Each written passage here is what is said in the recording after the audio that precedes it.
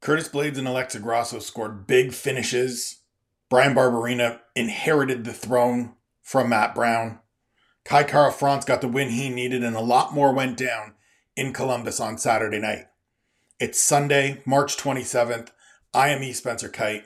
These are the next day takeaways. Jumping right into it, Curtis Blades proved on Saturday night that there are levels to the UFC heavyweight division and that he is very much still a contender.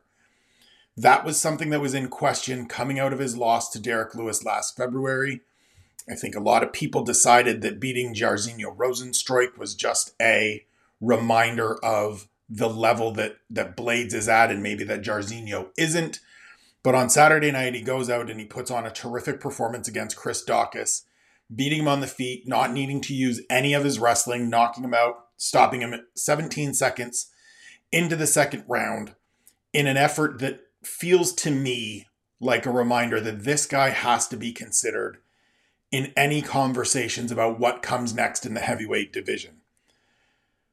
For all people want to say about the limitations of Daukaus or that he lost to Derek Lewis, the takeaway for me from Saturday night is that Curtis Blades continues to learn from those mistakes. It's something he and I talked about on Wednesday going into this fight. It's something they talked about on the broadcast where he had mentioned to his coaches and to the broadcast team in their fighter interview that he was really upset with himself in the Derek Lewis fight. That he went out there and after doing well in the first round with his striking, he committed to the wrestling so quickly in the second and felt like that was a mistake. We saw that change and that shift and that growth on Saturday. Goes out, eats a shot early from Chris Daukaus, but lands one of his own almost immediately in return that kind of sits Chris Daukaus down. And from that point forward, I felt Daukaus was a little bit hesitant, a little aware of the power that Curtis Blades possesses. Then we see in the second round, Daukaus throws a looping right and Blades beats him to the punch, literally, and puts him down, gets the finish, gets a terrific victory. He is a guy to me, and we talked about this on the Severe MMA preview show on Thursday, that is probably destined to be the fourth or fifth best heavyweight in this division, where Daukaus is somebody that's going to be 8, 9, 10, 11 in that range. And so that played out on Saturday, and fine. That can be kind of a reminder and that can be part of the conversation. But for me, Blades is also one of the few guys that I still think has that room to grow. Outside of the loss to Derek Lewis, the only other person to beat him is Francis Ngannou, the current champion, and a guy that I think everybody agrees is just an absolute monster to face in the octagon. And so when you have just those losses and you have the victories that he has, and he has a very good resume, and we can argue about level of talent in the heavyweight division and all of those things. It's a very impressive resume given who he's able to fight and who has been put in front of him. And then to see that growth and to see that continued development and to know that he has that wrestling in his back pocket whenever he needs it, it makes him a more interesting and a more intriguing fighter to me every time he steps out there. I have a lot of faith and trust and belief in the guys at Elevation Fight Team. I think they are a great coaching staff. I think Curtis Blades is someone that wants to continue to get better. We see that. His body has transformed since he's been in the UFC. His skills have clearly developed since he's been in the UFC. And he is going to be a guy that needs to be involved in that whatever's going to happen now that Francis Ngannou is out. He called for an interim title shot. I don't know if he gets it. He mentioned wanting to fight Stipe. He then talked at the post-fight press conference about Stipe lighting him up in some sparring sessions back in the day and wanting to get that back and that he would do better. I think that's a really interesting angle, but I don't think it's a fight that Stipe is going to come back for. But whatever the UFC does as they start pairing off these heavyweights and pairing off these athletes to move forward in this division in Francis Ngannou's stead while he is sidelined, Curtis Blades needs to be very much a part of that. Whether it's Tai Tuivasa, whether he can get that Stipe Miocic fight, whether he gets Cyril Gane, whether he ends up with Tom Aspinall, whatever it is, whatever the permutations, he has to be included because he showed Saturday night that he has developed. since that Derek Lewis fight. He has grown from that setback, and he continues to be a very dangerous presence in this division. Co-main event of the evening, Alexa Grasso goes out and gets an absolutely outstanding first-round submission win over Joanne Wood. Comes out, looks good on the feet early, ends up in top position, but didn't like being there because Joanne Wood was active off her back. They get back up, exchanging blows, scramble ensues. Grasso with a beautiful piece of transition grappling kind of catches Wood as she bounces off the fence, takes her back and sinks in the choke almost immediately, gets the finish. Huge victory for Alexa Grasso, who is now 3-0 at flyweight. And for me, should be next in line for whoever has the title coming out of the fight between Valentina Shevchenko and Taila Santos. Now, obviously, if Taila Santos goes out and gets a victory, that's going to change things because Valentina Shevchenko should absolutely get a rematch given the length of her reign and the dominance she's exhibited at the top of this division. But if Santos falls like everybody else has, if Shevchenko retains that title, I think Grasso is the right person to be next. And it's not just because, she beat Joanne Wood in a co-main event, because I don't think we need to continue doing the thing where you beat Joanne Wood and you get a title shot, as has happened for Lauren Murphy and Taila Santos.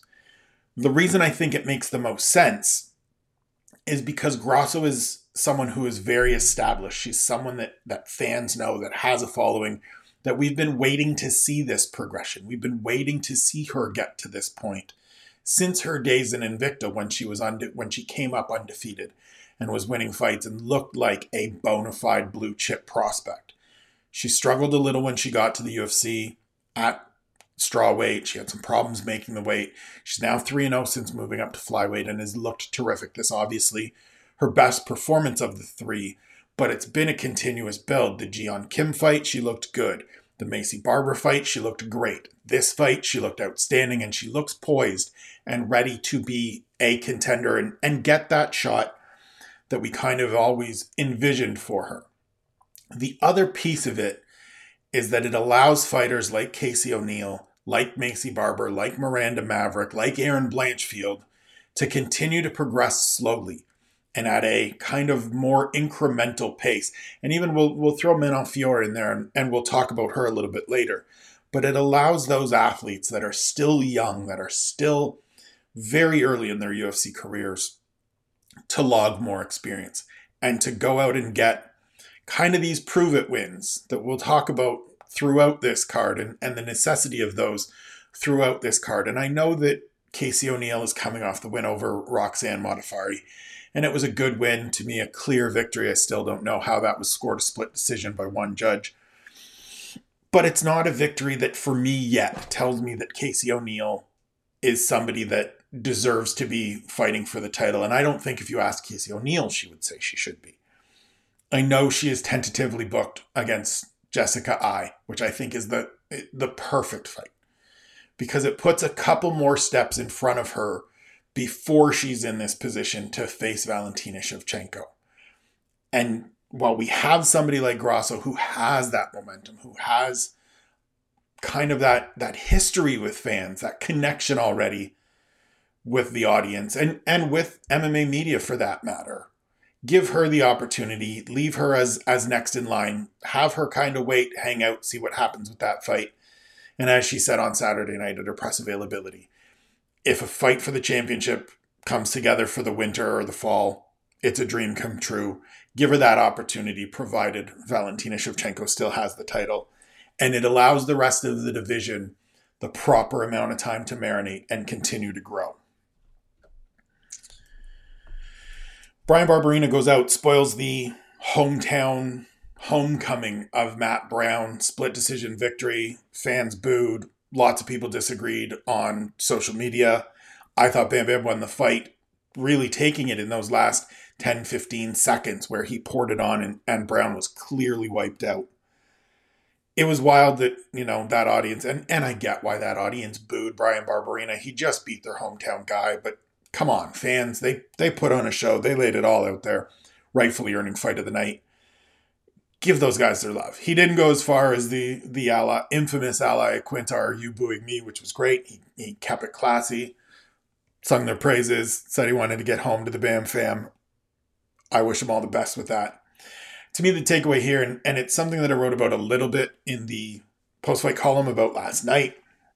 Bam Bam is a guy to me, and he and I talked about it a couple months ago, back in December, ahead of his fight against Darian Weeks. He feels like a bit of the heir apparent here to Matt Brown. Like, this feels like a bit of a passing of the torch. He is a hard-nosed, grimy, as he said in his post-fight interview. He likes to fight in the mud. I think the actual story we did was titled something about Brian Barberena lives in the mud or something like that.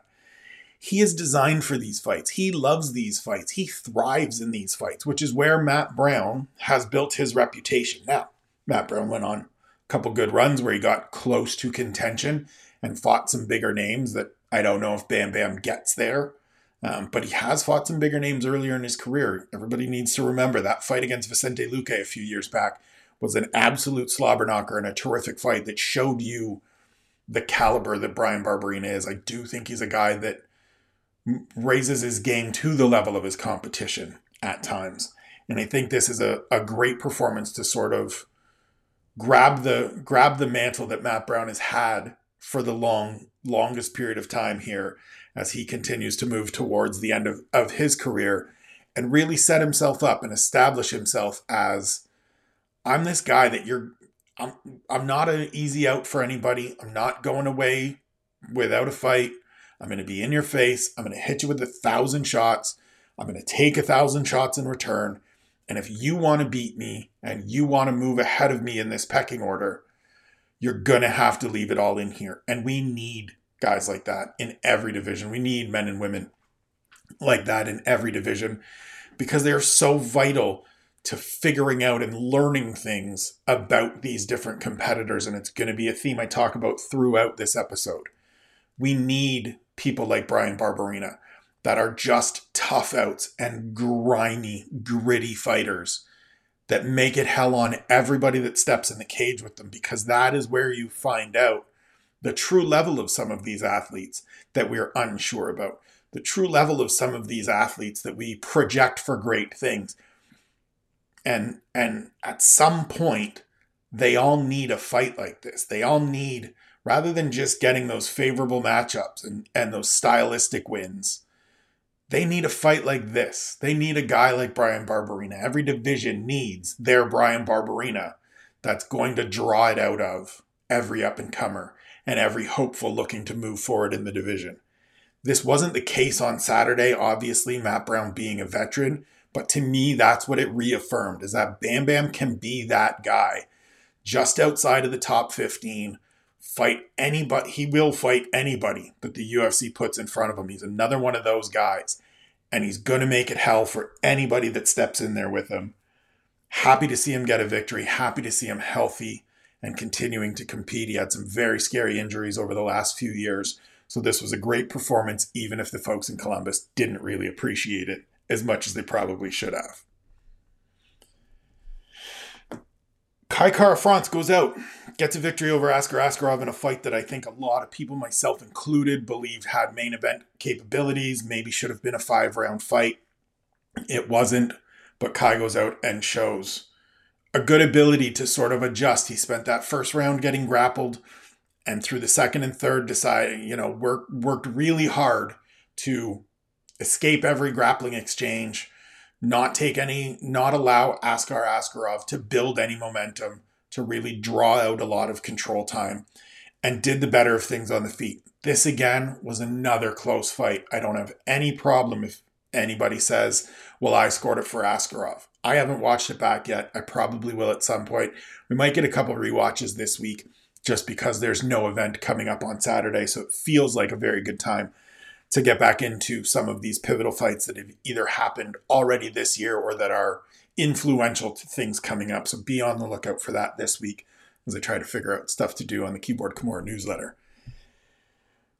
For me, this is another one of those instances where it's the right victory to elevate a fighter to a championship opportunity.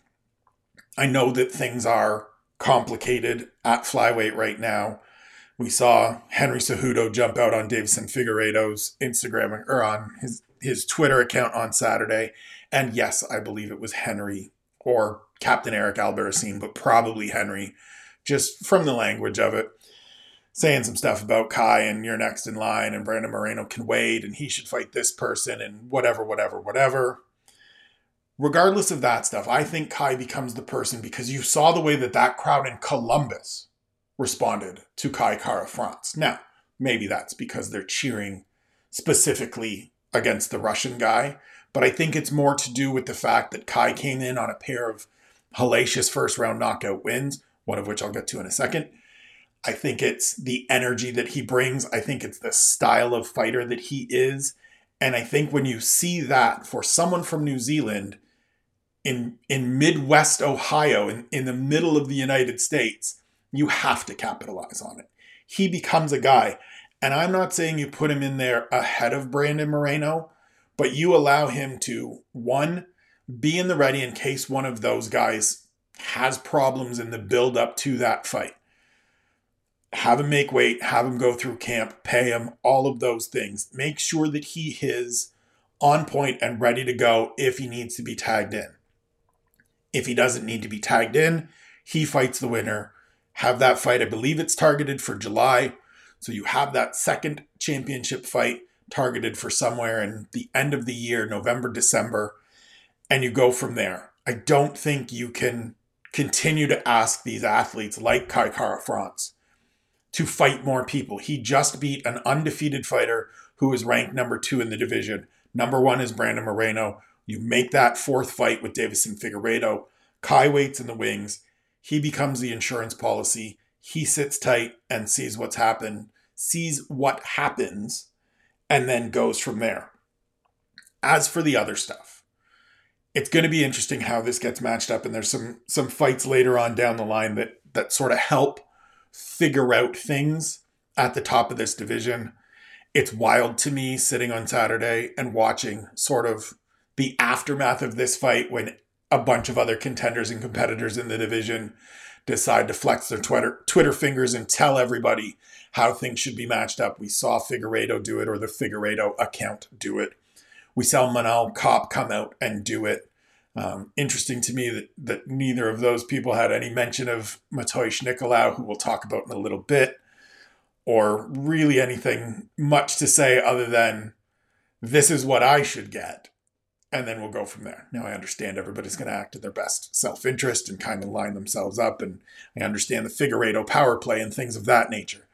But to me, here's how it makes sense. You do the fourth fight. They're 1-1-1. It has to happen.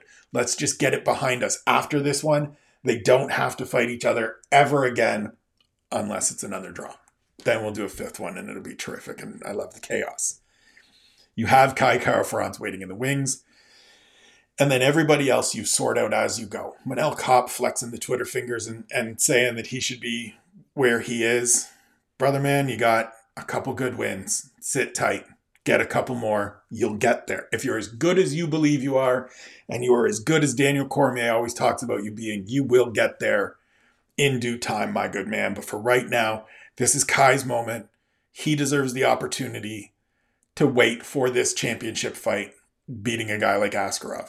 The one little note, and I didn't tweet it out on Saturday because I didn't want to sound like an asshole on Twitter, because I sound like an asshole on Twitter a lot, is that it had to be kind of grueling to be Cody Garbrandt sitting there first row, hometown guy, back in Columbus, and here are all of your people cheering loudly, passionately for a guy that beat your ass not that long ago. Had to be a weird feeling, right? Is it just me? Am I the only one that would feel that? Am I the only one that would sit there and be like, man, my folks love this dude that whipped my ass? I would have thought that him beating me would have had him against me. But I guess they like knockouts more than they like me. Moving on, we get Neil Magny, who does Neil Magny things. Survives a brutal first round. A bad first round. Gets knocked down. Looks like he's getting pieced up by Max Griffin, who comes out fighting really well. wins a close split decision against Max Griffin, who acquitted himself nicely, showed that he is very much just on that fringe of the top 15. And another one of these guys like Bam Bam at welterweight that is just a perennial tough out and going to give you a hard night every time you're in there with him. But the takeaway for me is Neil Magny, who remains this stalwart, who remains this perfectly self-aware figure, both in the division and on the roster as a whole. He tied George St. Pierre's record for the most welterweight wins on Saturday night. Both of them are even at 19. Obviously, GSP not competing any longer. So Magny will break that whenever he gets his hand raised the next time.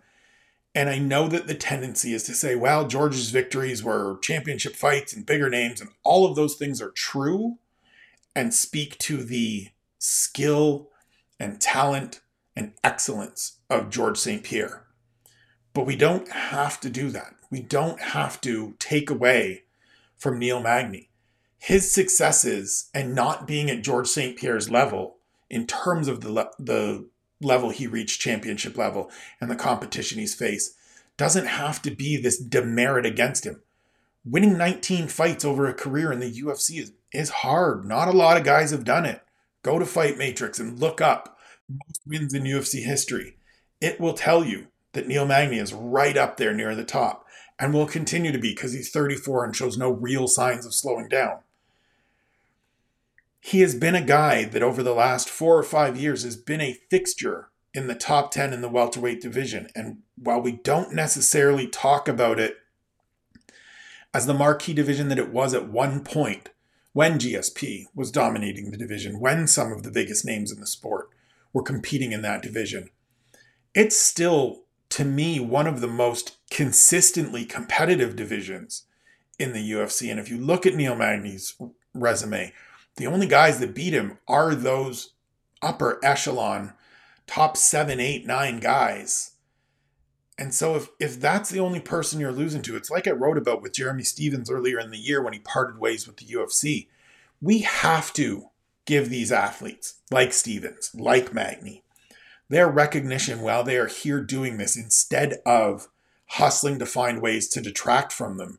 Because what they're doing, while it may not be the thing that is generating headlines, and it may not be the thing that's putting them in championship fights or even main event opportunities all that often, it is damn difficult to do. And if we don't appreciate that in the moment, we're missing out. Like, we spend all this time talking about the level of competition in the UFC and what it means to be a UFC fighter has gone down and all of these different things. And yet we don't celebrate and appreciate these athletes that have been here for 7, 8, 9, 10 years like Neil Magny has been, where he started 0-2 and he was at a point where he, looked like he was probably going to be a quick exit from the UFC and has suddenly developed into this guy and is over time developed into this guy that is an absolute fixture in the top 10 of the welterweight division. Like, he becomes that kind of bouncer at the front door of the club that decides whether you get to come in, and if you get past him, you're in the top 10. This is what happens. Guys like that need to be celebrated. Men and women like that need to be celebrated and appreciated because it's hard to do this. It's hard to bounce back from getting dropped by Max Griffin and find your range and get back on your game and get back into it. We saw Max Griffin start fading in that fight, right? As soon as Magny starts building momentum, Max Griffin starts fading a little bit, and that allows Magny right back into the fight and to get to this point where he earns the split decision win. It's difficult to do that, and he has done that for his entire career. And so I just think that there's lots to talk about from this card. There's lots of takeaways, but for me, one of the big ones is that we need to appreciate people like Neil Magny. So now we get to Mark Diakiese getting a victory over Slava Borchov. It's a fight that, to me, a lot of people seemed really perplexed when Mark Diakiese came out and started grappling. For me, that was exactly what I expected. And yep, pat myself on the back here, wrote about it that way on the Punch Drunk Predictions. More importantly, we broke it down this way on the Severe MMA podcast preview show. My guy, Harry Powell, getting his first shout out of the episode, broke it down 100% this way. Spoke to the fact that Mark Jacasey is a very good grappler, and it's a piece of his game that he thought he would rely on a great deal on Saturday.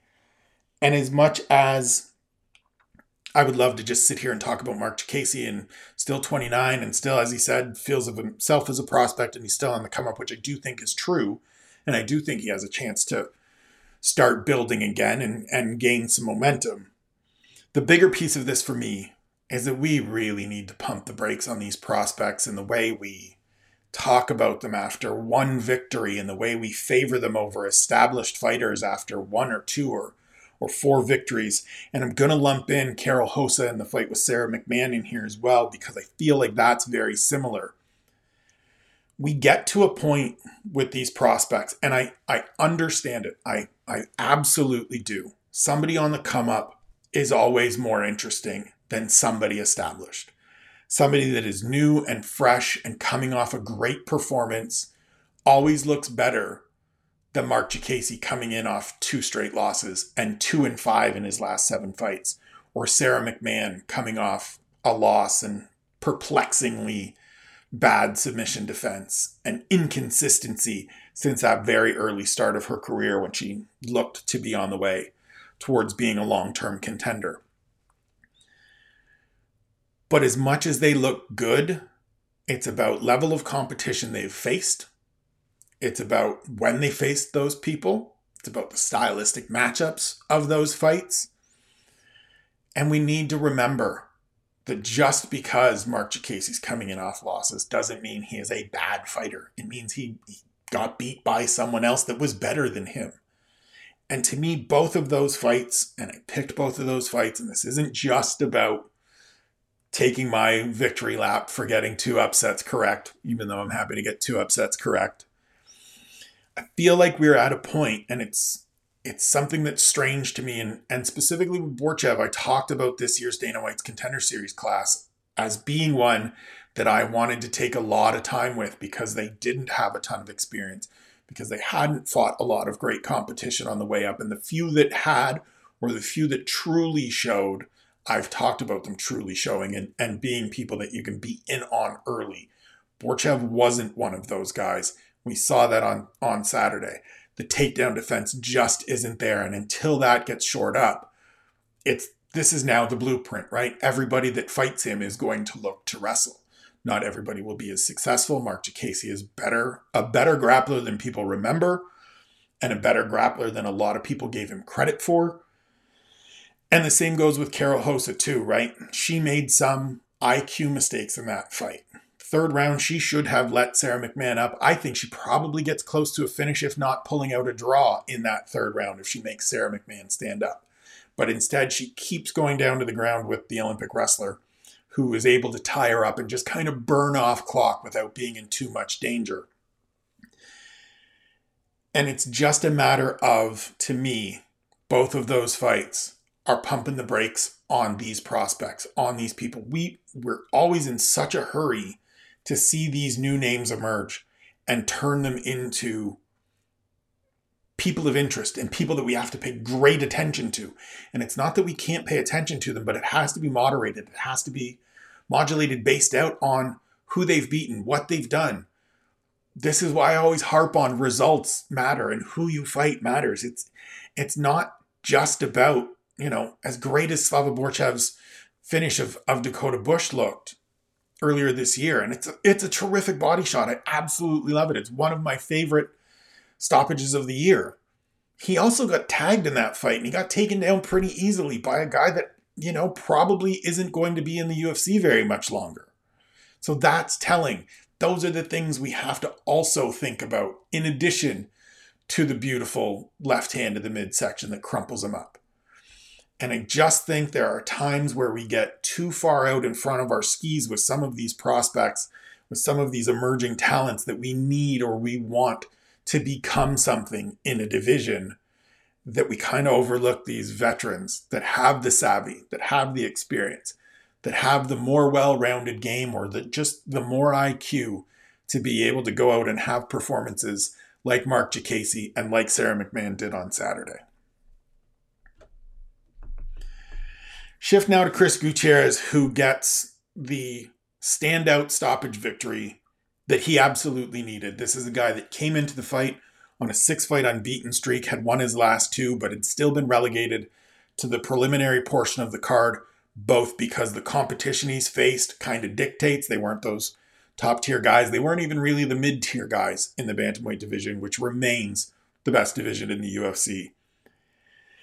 But he gets this finish, the spinning back fist against Bakary Dana. It's now 7 fights undefeated.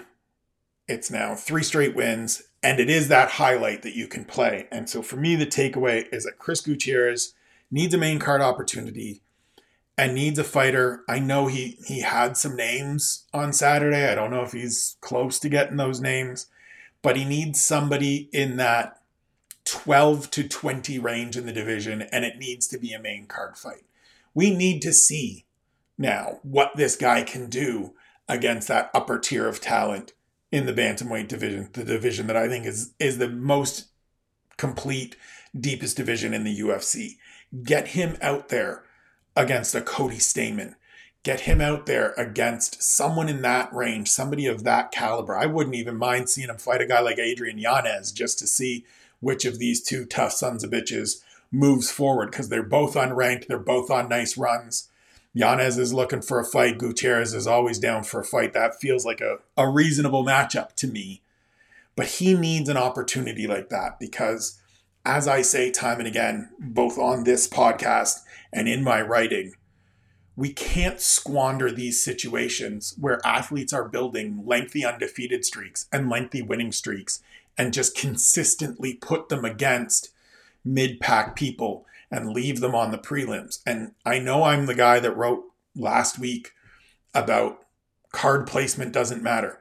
That's in terms of talent. In terms of exposure, it certainly does. And myself and Sean and Harry taped an episode of Speaker's Corner, which will be coming out to the Severe Patreon, which you should absolutely subscribe to a little later on, talking about these things, right? For me and for us as fans and us as media, where a fighter is doesn't dictate the quality of the fight or the skills they bring to the cage. But in terms of recognition for fans and audiences and perception, it certainly matters. And so a guy like Chris Gutierrez, who now has won 3 straight and is unbeaten in 7, he needs that main card opportunity. He is a perfect fighter to me to be the opening bout of one of these fight night shows in a fight like we talked about. And if it is somebody like Adrian Yanez that has a little bit of steam, that has a little bit of backing behind him and fan support behind him, you can move that further up the card.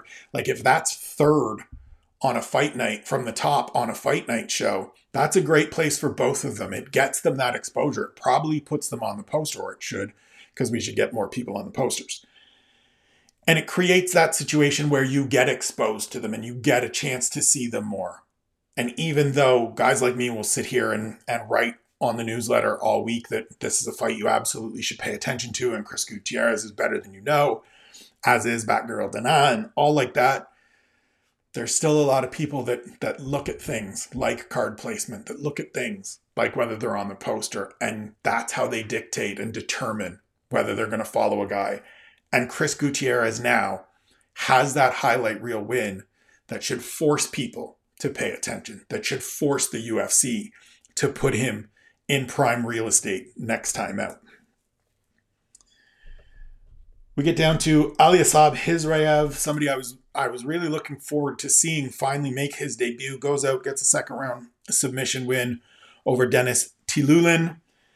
This one for me, the only notes I have written down here on my notebook is go easy, right? This fits with the Slava Borchev. This fits with the Karol Hossa. This fits with everything, right? He goes out and gets a win over a short notice replacement who took the fight on a couple weeks' notice, otherwise wouldn't be in the UFC, wasn't on the radar, isn't a guy that was on the come up. He's 32 years old. His window was probably gone, and he jumped at the opportunity, rightfully so, gave it his all, got choked out. And here comes the floodgates afterwards. Oh my God, he's going to go to welterweight and he'd be an absolute monster. What evidence do we have that Aliasab Hizraev is going to be a monster at welterweight? Max Griffin can't break into the top 15 at welterweight, and we have loads of experience with him. We have one fight with Aliasab Hizrev in the UFC, and granted, he had a couple good wins before his Contender Series win. And he's finished a lot of guys quickly and early. And when I say good win, like, I don't know how to rate a victory over Husamar Palhares in I think it was 2017 maybe, or a win over Usibi and Enomoto at this point. Like, I don't know what those mean anymore, but I do know what performances in the octagon mean. And before anybody starts crowning this dude as a future monster and going to be an absolute killer at welterweight, let's, one, see him make welterweight. Two, see him beat somebody of substance. Like, it's okay to just decide we need more evidence. It's okay to decide we want to go easy with some of these athletes. It's okay to decide I'm excited, but not take it to the nth degree where we're instantly projecting them to be killers, because everybody can't be a killer. Everybody can't be a contender. And it feels like this is part of the cycle that happens, right? We get so excited about these newcomers because they have the great performance against this guy that they absolutely should throttle. And then they do. And then we say, look, they're going to be terrific. And then when they start fighting people of actual substance, they're not as terrific, and people abandon ship real quick. And in that, we're missing people that aren't as flashy, that aren't saying as much stuff, that aren't making these big moves and getting these big reactions from media and fans on Twitter and social media in general. And so let's just pump the brakes. Let's see what he does going forward. Let's see him over the next couple of months commit to a move to welterweight. Let's see who he gets matched up with next and how he looks in that fight. Because if it's another newcomer or somebody that's coming off a loss that has only a couple of fights in the UFC, that still doesn't tell me all that much. This is the Paddy Pimblett thing all over again, right? His win over Kazula Vargas doesn't tell me much about Paddy Pimblett in the lightweight division, because I don't rate Kazula Vargas all that high. Same with the Vendramini win. Let me see him in there against somebody of substance, somebody whose level I know, whose level is established, who isn't coming off losses or isn't coming off their lone UFC victory. Let's take our time. It's okay to wait. There's a lot of depth in these divisions. There's a lot of great fighters ahead of these people that everybody gets excited about on Saturday and then kind of forgets about by Sunday, Monday, Tuesday. So let's wait and see with Hizrev. It was a terrific performance, but it's okay to take a breath and to let it breathe and to just see what happens going forward. Manon Fior goes out on the prelims very early in the night, gets a victory over Jennifer Maia. It's a great victory for the Beast. It's a great performance. We saw some different wrinkles to her game. The beautiful hip toss early in the fight, a little bit of ground control, a little bit of wrestling from the French kickboxer who we sort of pigeonholed initially as strictly a kickboxer, as strictly somebody that's going to come out here and throw kicks and throw hands and look to beat you up on the feet. It's a terrific win. It's a victory over a former title contender.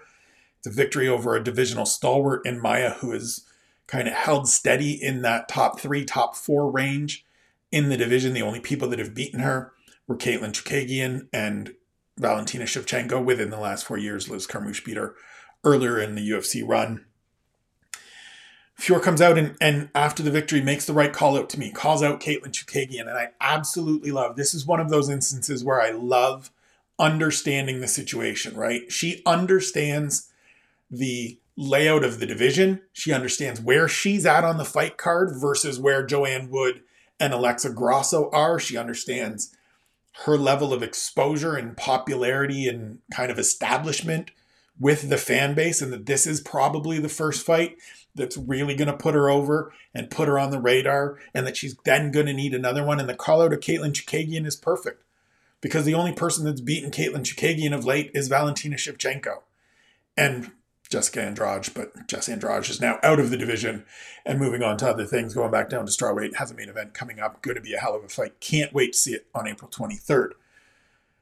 But this is the right move for Fior, who continues to be somebody that to me is really intriguing. I wrote about it and tweeted about it after the fight. She's only been a pro for 5 years. Like, to be at this point after 5 years is really kind of not unprecedented, because we've seen it a little more as of late, but it's still not common. It's still not, something that's going to happen with multiple people every year, especially to this level, right? Especially to where she's probably going to be in the top 5 on Tuesday when the rankings update. Take rankings for what they are. This just doesn't happen, right? And she took a year off after her debut loss to Leah McCourt. So really, in less than 4 years, she's gone, I think it's now 10-0, to move into top 5, top 7 range in the UFC, with 4 straight victories in the UFC, and the last 2 being very, very good victories, very quality victories, that we know what they mean, that we know the substance of them. That's impressive. And we saw on Saturday that there's still more pieces that we haven't seen, and still more pieces that could be unlocked and kind of matched together to make even more of a dynamic game inside the cage. And in a division where we're constantly looking for competitors to face the great Valentina Shevchenko, it's great to have somebody like Fior come along and get this win on Saturday and get these 4 straight victories since coming into the UFC, but then also understand, I need 1 more, or maybe even 2 more, depending on how things shake out. It's great to have her. It's a great performance. It's a great call out. I love everything about it. This was just perfect. My only regret is that it was early in the fight card. It probably should have been later. Get a few more eyes on it, but that's fine. That's where we as media and we as fans can sing their praises and can get out there and be focused on it and talk about it more, because it deserves us talking about it. It was a terrific performance from a very interesting, very intriguing fighter in my books. Which brings us to Mateusz Nicolau, who gets a victory over David Dvorak. There were moments of this fight that were very slow. The first round, very slow. There were moments of this fight that were great. Mateusz Nicolau hits him with a perfect shot right on the forehead that just short circuits David Dvorak's brain, sends him scrambling. Oddly, Nicolau decides to jump into the guard with him and probably waste the opportunity. But that part's neither here nor there. To me, the takeaway is that this kid deserves and has done enough to merit a top 5 opportunity. And the name I have written down here is Alexandre Pantoja. Pantoja was in place to fight for the title when Brandon Moreno defeated Davison Figueiredo last year, because Pantoja has fought Moreno twice, once in the Ultimate Fighter house, or in the Ultimate Fighter competition, not in the house specifically, and then once in what turned out to be Brandon Moreno's last fight with the UFC when they were doing the whole flyweight purge, which, looking back, seems like just the most ridiculous thing in the last 5 years in the UFC. He was in line. He had earned a victory and turned around and asked Brandon Moreno politely, who was calling the fights for the Spanish broadcast team, "We fought twice. I love you. I respect you. We're friends. Let's do this a 3rd time. I'd love to face you, champ." And Moreno kind of agreed on the spot. And it was the direction they were going. And then Pantoja suffered a knee injury, and he's been out ever since. As much as I think you could, if you wanted to, if Brandon Moreno beats Davison Figueiredo, make the case for Pantoja still getting that next shot, because that was the plan, right? There is precedent for this. We've seen this before. Guys like Rashad Evans come to mind. I think it makes more sense, and it is the wiser decision given how things played out on Saturday with Kai Kara-France getting a win, given how things played out with Mateusz Nicolau getting a win, to bring Pantoja back and put him into the mix again. I don't think you have to put multiple fights in between him and a championship opportunity, and that's why I like this fight with Nicolau. Both these guys are on winning streaks. They haven't fought for the title. They're moving forward. Nicolau needs a fight like this against a guy that's as experienced and is going to push him and is going to force him to fight as Pantoja will. Well, Pantoja needs to just get back in the mix, right? Just get back on the radar and just remind everybody of the quality that he is. And so to me, that fight lines up perfectly. You do it later this year, sometime in the summer, probably on a parallel with the Brandon Moreno, Davison Figueiredo fight. Get it on that card even if you want to. Wouldn't be a bad idea. If they're doing International Fight Week with multiple events, get it that week so that you have more of these athletes in town and available should something go sideways and we need replacements or things like that. But a great performance from Mateusz Nicolau, who's now 6-1 in the UFC, doesn't get talked about enough. Some of that is because his style is frustrating. I said it during his fight. This is the way he fights. He lets guys come in and then looks for quick counters. Isn't as aggressive as you may want him to be.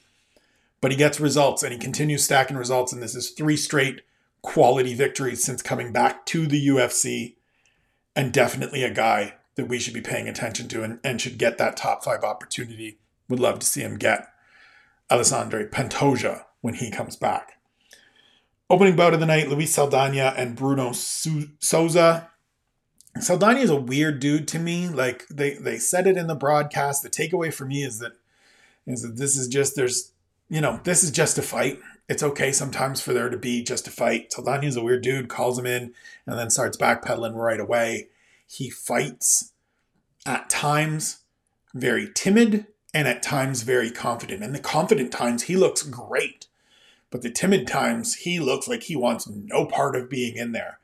And so the interesting thing for me, and just keeping an eye on this guy because he's at a good camp, he's had some good experience coming up, and his win on the Contender Series against Vincent Murdoch was a terrific performance, is just going to be, can you tap into that confidence more? Can you find a way to have him fight with that confidence and that forward pressure a little more early in fights, consistently in fights?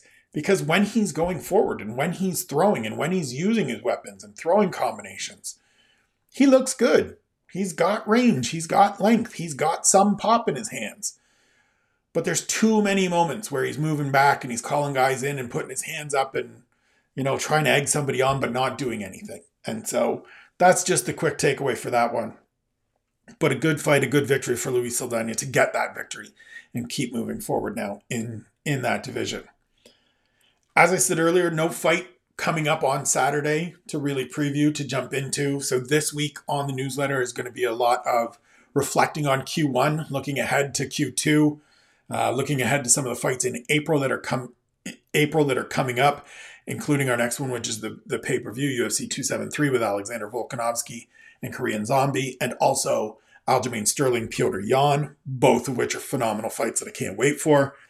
I will be plugging a bunch of Severe stuff because I'm loving my time over there with those guys. I'll probably jump on for a podcast midweek just as an easy way to knock something out and address whatever comes up in the MMA sphere this week in terms of news and announcements and goings on. But it's Sunday, which means it's time to go grab brunch, and then it's time to go do some open houses because the house goes on the market tomorrow. Wish us luck. Next Sunday, I probably won't be here because I will need to clear out of my house so that everybody can come through and see how lovely it is and then make me offers to get on out of here. But for now, I want to say thank you as always for listening. Thank you for subscribing to the newsletter, for following the newsletter, for following me on Twitter at Spencer Kite, for following the Severe Boys that have been an absolute blessing and godsend to me over the last few months. Ian O'Neill, Sean Sheehan, Sean Denny, my guy Harry Powell, Andy Stevenson, Graham McDonald, the whole lot of them. Go follow all of them. I tweet out their names regularly, so just follow me and then you'll follow them. They're smart. They put out great content. It's varied. It's thoughtful. It's intelligent. They're all going to send me messages saying I'm too kind, but it's because they're great. Go follow them. Follow me. Follow your dreams. Follow your heart. Be good to one another and take care of yourselves. I love you. We'll see you next week.